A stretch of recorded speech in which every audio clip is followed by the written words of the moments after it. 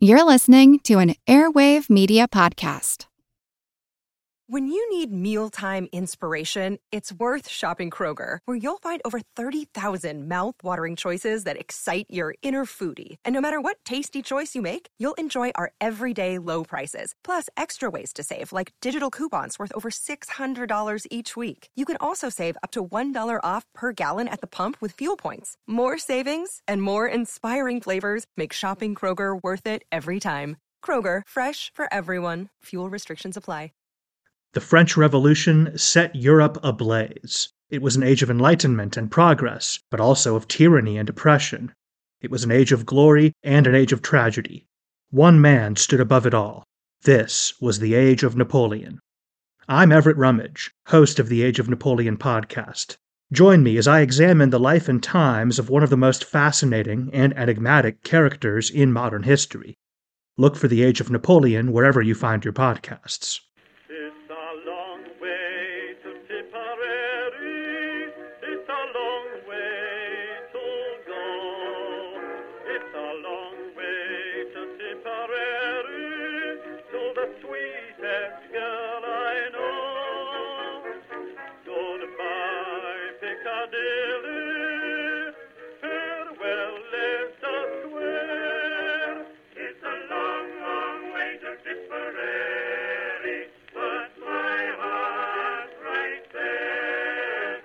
Hello everyone and welcome to History of the Great War episode 230. This week a big thank you goes out to John and Ryan for their support of the podcast on Patreon, where they now get access to special ad-free versions of all of these episodes, plus special Patreon-only episodes released once a month. If you would like to find out more, head on over to patreon.com/historyofthegreatwar to find out more information. While the Weimar government in Germany had been trying to solidify its position within the country, while at the same time trying to balance external obligations, it was also trying to work through one of those obligations that was thrust upon Germany in the Treaty of Versailles, the reparations payments. The largest recipients of these reparations were France and Belgium. To say that they were displeased with the size and timeliness of Germany's reparations payments would be a massive understatement. For the first several years of reparations, the German government would pay the absolute least amount possible, to the consternation of the countries on the receiving end of those payments. Eventually, the French and Belgians would become frustrated enough that they would take action, and on January 11, 1923, a combined Franco-Belgian force would march into the Ruhr. The goal was to make up the reparations payments by forcefully confiscating coke and coal, which the Ruhr region had plenty of, and which had been explicitly included as part of those reparations payments in the treaty. Due to the Treaty of Versailles, the Germans had almost no military, and when the French and Belgians arrived, they couldn't really actively resist their occupation. Without the option for a military response, but also not wanting to give in to their demands, the German leaders instituted a policy of passive resistance. Workers and public officials in French-occupied areas didn't fight the French, but they also did their best to slow and prevent the French from accomplishing their goals. This resistance would be successful for several months, but it would eventually be economically disastrous for the region and very hard on the people who lived there. Eventually, the Germans would be forced to give in to French demands, which seemed like a victory for the French at the time, but it wouldn't really work out for them in the long run. Due to the fact that the Ruhr crisis has its roots in the Treaty of Versailles and in the French views of that treaty, it's worth reviewing why reparations, and specifically some of the non-monetary reparation requirements, were so important to the French. Even though they'd been on the winning side of the war, the French were deeply concerned about the future, and in no realm was those concerns more pressing than in the economy. The French economy, and specifically its manufacturing and coal industry, had been devastated by the First World War. Before the war, most of France's industrial and coal output had been based in areas that would be devastated between 1914 and 1918. Most of it had spent most of the war behind German lines, who had damaged it during the occupation. The French hope was that reparation payments would allow for the investments necessary to repair that damage and to restart the French manufacturing. In the short term, they also hoped that by forcing the Germans to give them reparations in the form of coal and coke deliveries, that they would be able to sort of bridge the gap between the French needs in 1919 and the point where the French mines would be back into full production and would help meet those needs. It should also be said here that these reparations and these deliveries of goods were also designed as punishment for Germany, and were at least partially put in place to slow German economic growth in the post-war years. However, the German government was not exactly timely with their reparations payments of any kind, and they were constantly late or not providing the agreed-upon amounts. In Berlin, they would constantly claim that they could not make the payments, which allowed Germany to negotiate smaller payments in both 1921 and 1922. During each of these negotiations, the French were constantly at odds with other nations, but they would give in. But no matter how much the payments were reduced, the Germans were still seemingly always incapable of meeting them. These facts, for obvious reasons, frustrated the French leaders, and therefore in late 1922 discussions began about how to compel the Germans to up their payments. The obvious answer was a military occupation of Germany, but a full occupation just wasn't really possible. But an occupation of a specific region could work. And if there was a specific region that could be occupied by French troops, it was the Ruhr, the heart of German industry and coal mining. On November 27, 1922, President Mitterrand would give the military permission to begin preparations for just such an operation. There was one problem with the plan, though. To launch an occupation of Germany, a military action against another nation in Europe, France had to get other countries to go along with it. The most important of these countries was Britain. The French and British met in London on December 9th and 10th to discuss possible options. The French made their case, but the British were concerned. They fully understood why the French wanted to pursue this course, and they hoped that it might help with reparations payments, but they were concerned about the possible outcomes of an occupation. The first item on this list of concerns is that the British did not, under any circumstances, want to get involved in any long-term military occupation of any part of Germany outside of the small area given to them by the Treaty of Versailles. Any expansion of this occupation was bound to cost more money than they were willing to spend, and it would damage relations with Germany. One of the top priorities in London at this point was to improve relations with Germany for economic reasons, but the primary driver for British positions during these negotiations with the French was the desire to, under no circumstances, be pulled into the occupation.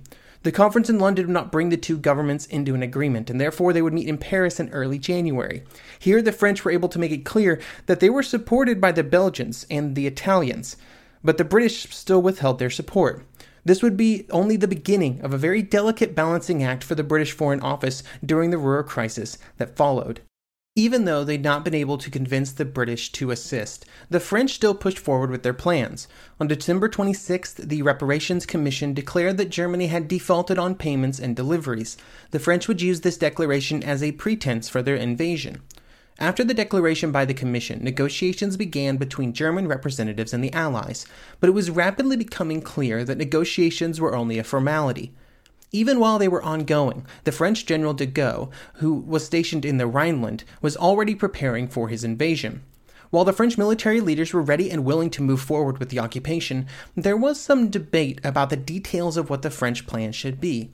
Some wanted to occupy the entire Ruhr region, but Foch and other leaders were concerned that they didn't have the resources to take over that much territory. Various other proposed schemes were put forward. Some involved focusing solely on the major cities like Essen and Dusseldorf. Others suggested that the cities should be ignored, and instead it should focus on the less populated areas.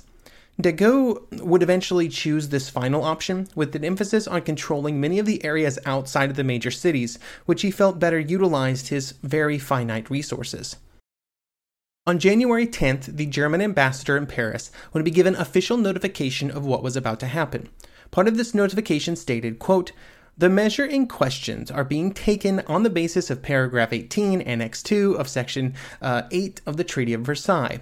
France has no intention thereby of engaging in a military operation or an occupation of a political nature. May I express the hope that the German government will not lay any obstacles in the way of these measures."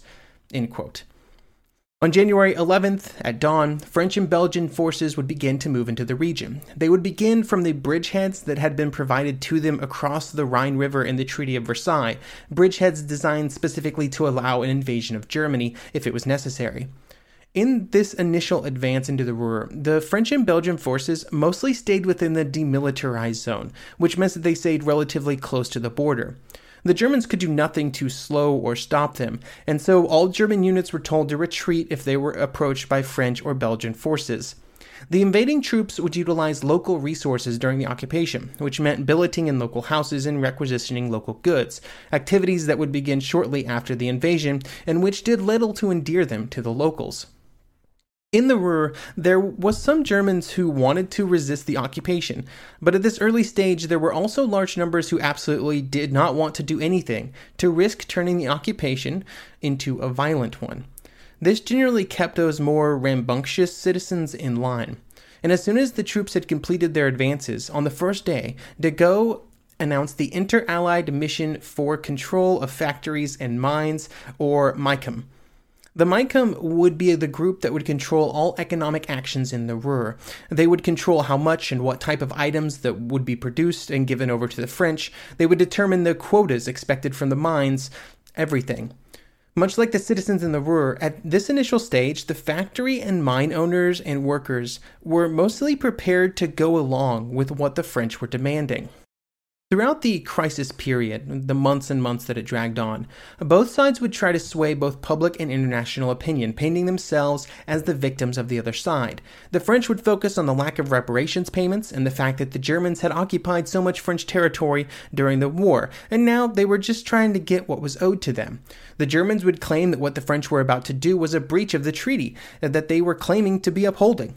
The official German line, as communicated to the international community, was that they just wanted peace, and they would therefore begin a campaign of peaceful resistance.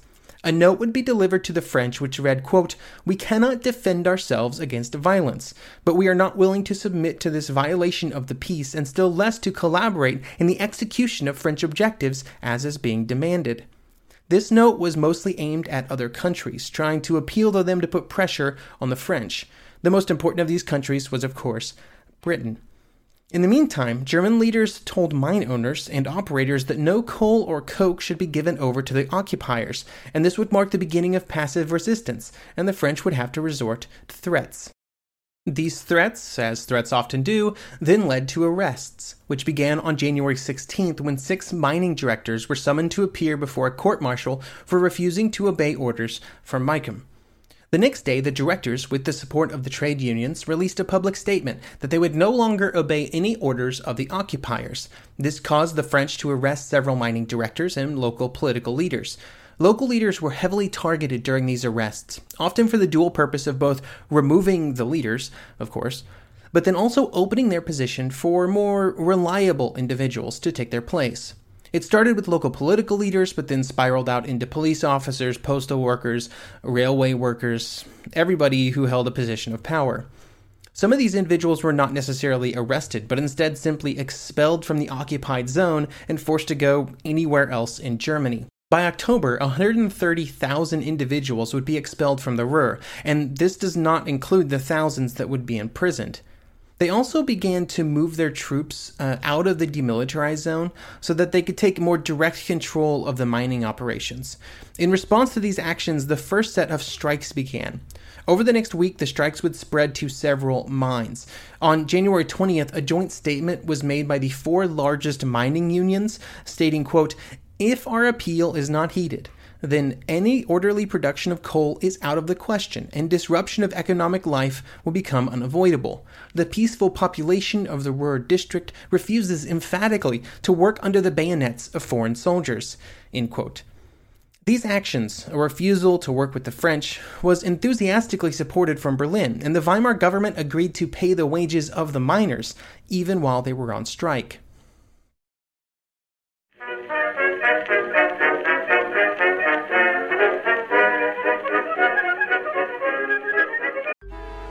Traffic jams, tailgating, pile-ups. Ugh, the joys of driving. How could it get worse? The federal government wants to have a say in what you drive. That's right. The Biden administration's EPA is pushing mandates that would ban 2 out of every 3 vehicles on the road today. Don't let Washington become your backseat driver. Protect the freedom of driving your way. Visit EnergyCitizens.org. Paid for by the American Petroleum Institute.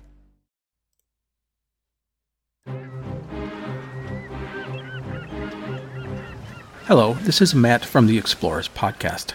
I want to invite you to join me on the voyages and journeys of the most famous explorers in the history of the world. At the Explorers Podcast, we plunge into jungles and deserts, across mighty oceans and frigid ice caps, over and to the top of great mountains, and even into outer space. These are the thrilling and captivating stories of Magellan, Shackleton, Lewis and Clark, and so many other famous and not so famous adventurers from throughout history. So come give us a listen. We'd love to have you. Go to explorerspodcast.com or just look us up on your podcast app. That's the Explorers Podcast.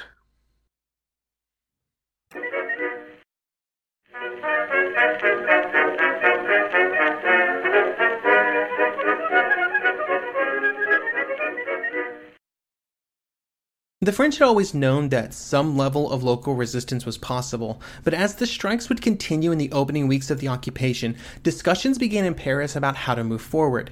During the opening weeks of the campaign, there was incredibly strong resistance from the people in the Ruhr to do anything that would be seen as working with the French.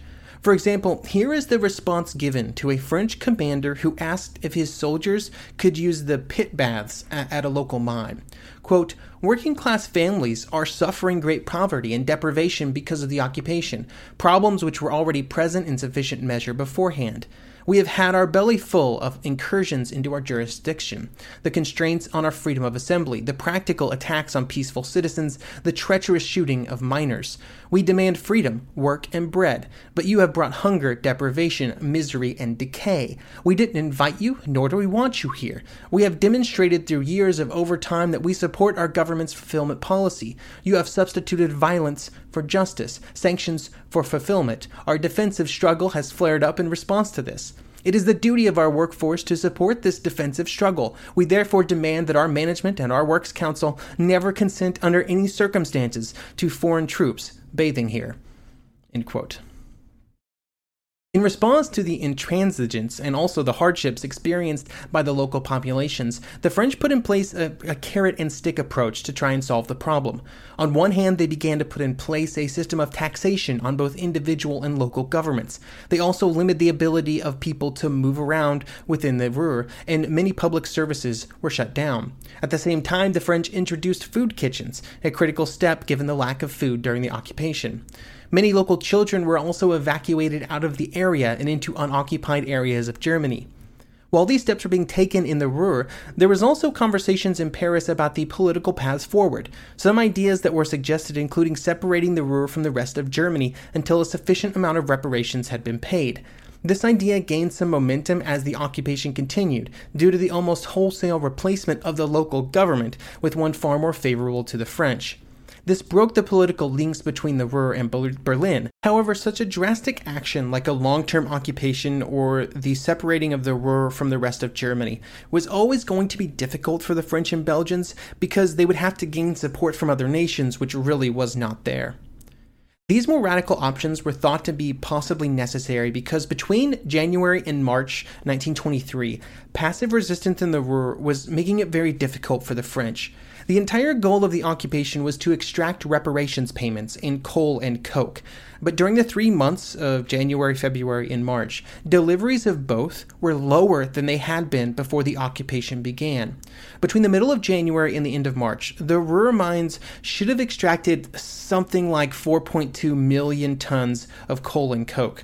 However, during the occupation, over that span, they delivered only 238,000 tons. Not only were the total deliveries down, but before the occupation, the Ruhr had exported a large quantity of coal and coke to France, not just for reparations payments, but stuff that was paid for by French organizations. This was a critical source of these materials for French factories, and by March, several of those factories had been forced to close down due to lack of these resources. From a German perspective, this made it appear that passive resistance was working. However, even though it had not been as successful as hoped, the occupation policy had maintained the support of the French government and parliament. It was also disastrous for the German economy. The economic disruption, the social dislocation of the people, and just the cost of the government paying the strikers' wages was becoming problematic. A growing number within the German government believed that late spring was the time to negotiate before the strains of passive resistance began to fall apart. However, when negotiations were discussed with the French, they refused to meet any preconditions set by the Germans, like moving French and Belgian forces back to the demilitarized zone, and so the occupation, and therefore passive resistance, continued. By the summer months, both sides were starting to question their actions. In Germany, the overall opinion became more and more critical of the government's actions, and even in France, questions began to be asked. Most of these questions came from the political left, and even those closer to the center were becoming concerned about the damage that was being done to the French economy.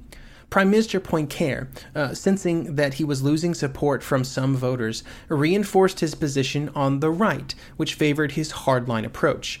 He hoped that by pursuing this path, he would eventually bring the crisis to a victorious conclusion, which would take care of any lingering political problems. He would be the great victor. Some more proposals would be made by the Germans in June. All of them tried to get around the problems that had caused the French to start the occupation without really giving in to them completely. This included the possibility of financing some reparations with foreign loans, being more transparent with German economic records, or submitting the problem to a third power for arbitration. All of these would be rejected by Poincaré and the French government.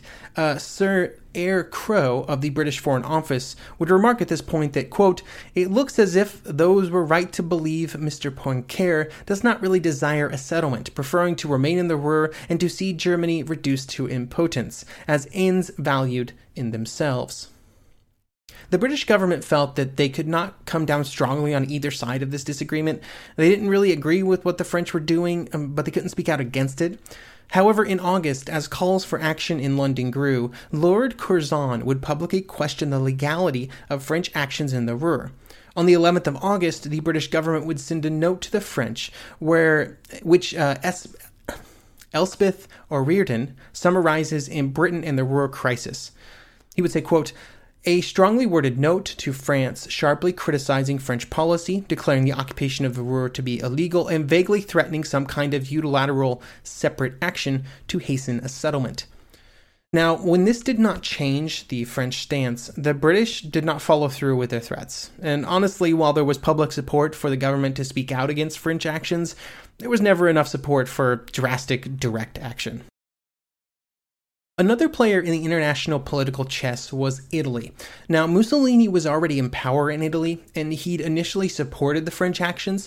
He was concerned that if Italy did not take a strong enough stance one way or another, it would be excluded from any agreement that would end the crisis. This was a great threat to Italy, and really the greatest threat to Italy to come out of this was an agreement between France and Germany that reduced the amount of German goods and material that could be exported to Italy. It's not an exaggeration to say that the Italian economy was totally dependent on German coal, and if that resource was cut off, there would be serious problems. There was also some hope that Italy could play the role of arbiter in the dispute, a position that Mussolini would try to put himself into several times during the 1920s and 30s. In the end, Italian participation in the eventual end of the crisis would be minimal. On August 12th, a decisive change would be made in the German government, and a new government would be created in Berlin. The expressed goal of this government was to end the passive resistance campaign, and they hoped to accomplish this by inviting the French to a multilateral peace conference. The hope was that by engaging with other nations along with the French, their demands would be softened. This didn't happen, and instead the new German leaders were forced to negotiate directly with the French. As part of this move to negotiate with them, passive resistance ended, a move that caused anxiety in Berlin due to concerns that such an action would end up causing more problems for Germany, fears that proved to be warranted.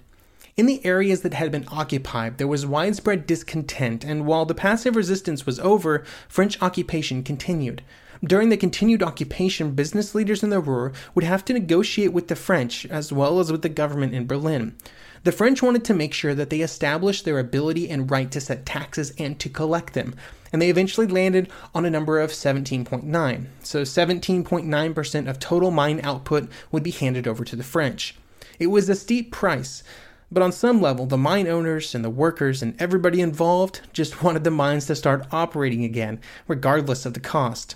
The mine owners were just as concerned with their negotiations with Berlin. The national German government had assured the mine owners that they would cover the costs that had been incurred during passive resistance, including the salaries of workers who participated. However, when this bill came due, the money simply was not available to pay it. All that the owners in the Ruhr got were promises of future payments, maybe hopefully.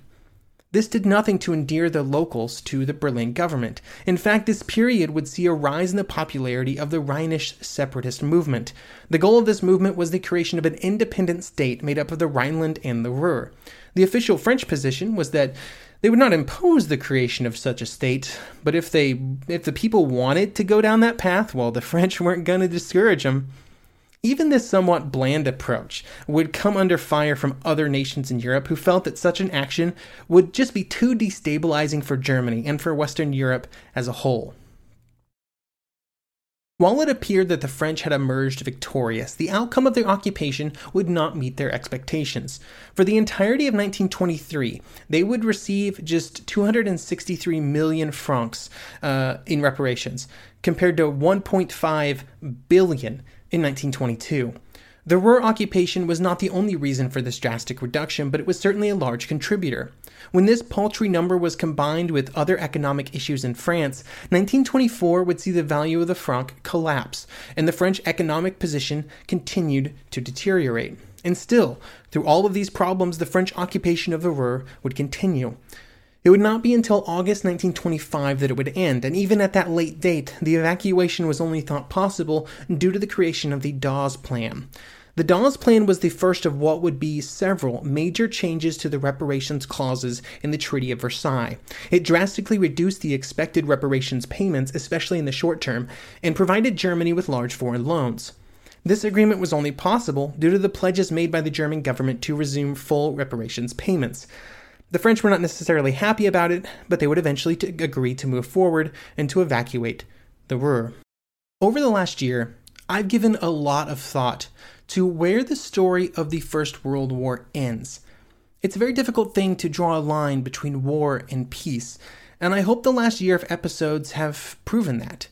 But I have come to the conclusion that, at least for most of the world, 1923 is the end of that story.